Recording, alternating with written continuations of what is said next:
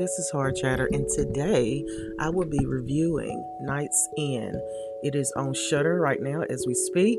When an anxious shut-in unwillingly moves into a haunted apartment, he hires a mysterious stranger to perform an exorcism. But things take a horrific turn in this stylish new thriller horror chiller from acclaimed director Jennifer Reitman, a Shudder original. Cast includes Gene Walker, Kate Artington, Michael Shannon, Isaac Dees, Thelonious Monk, Daniel Craig, and Theo Germain. And I'm gonna tell you, I have been following Thelonious Monk for years on social media. He's a stand-up comic, really good comic. So I was really pleased to see somebody who I know as an influencer, get into a movie. This is a good movie. If you have Shudder, you should see this movie. It is about a young man who is scared to go outside, scared to deal with the real world, and he stays locked up in this apartment that he just moved into.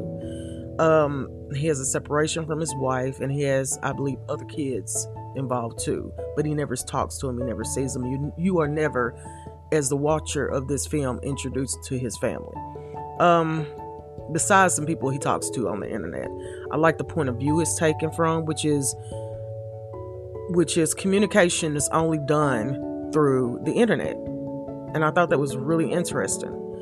And the way it takes a turn is so interesting. There's literally a message in this whole movie. Okay? There is a really good message in this whole movie. As far as special effects was concerned, it wasn't like A++ special effects, but it will put you in the mind of VHS, the movie, how everything was taken from that perspective and the hard details from that perspective. But I don't believe the budget called for special effects to look high dollar. And even though that is a fact, this movie is a really great movie. I love it because it doesn't pull any punches. It doesn't slow down. You don't have to go in his history.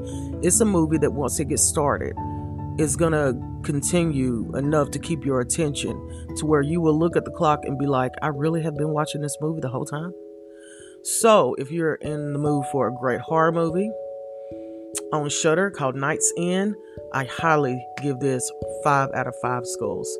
Thank you, and this is Horror Chatter. Thanks for listening.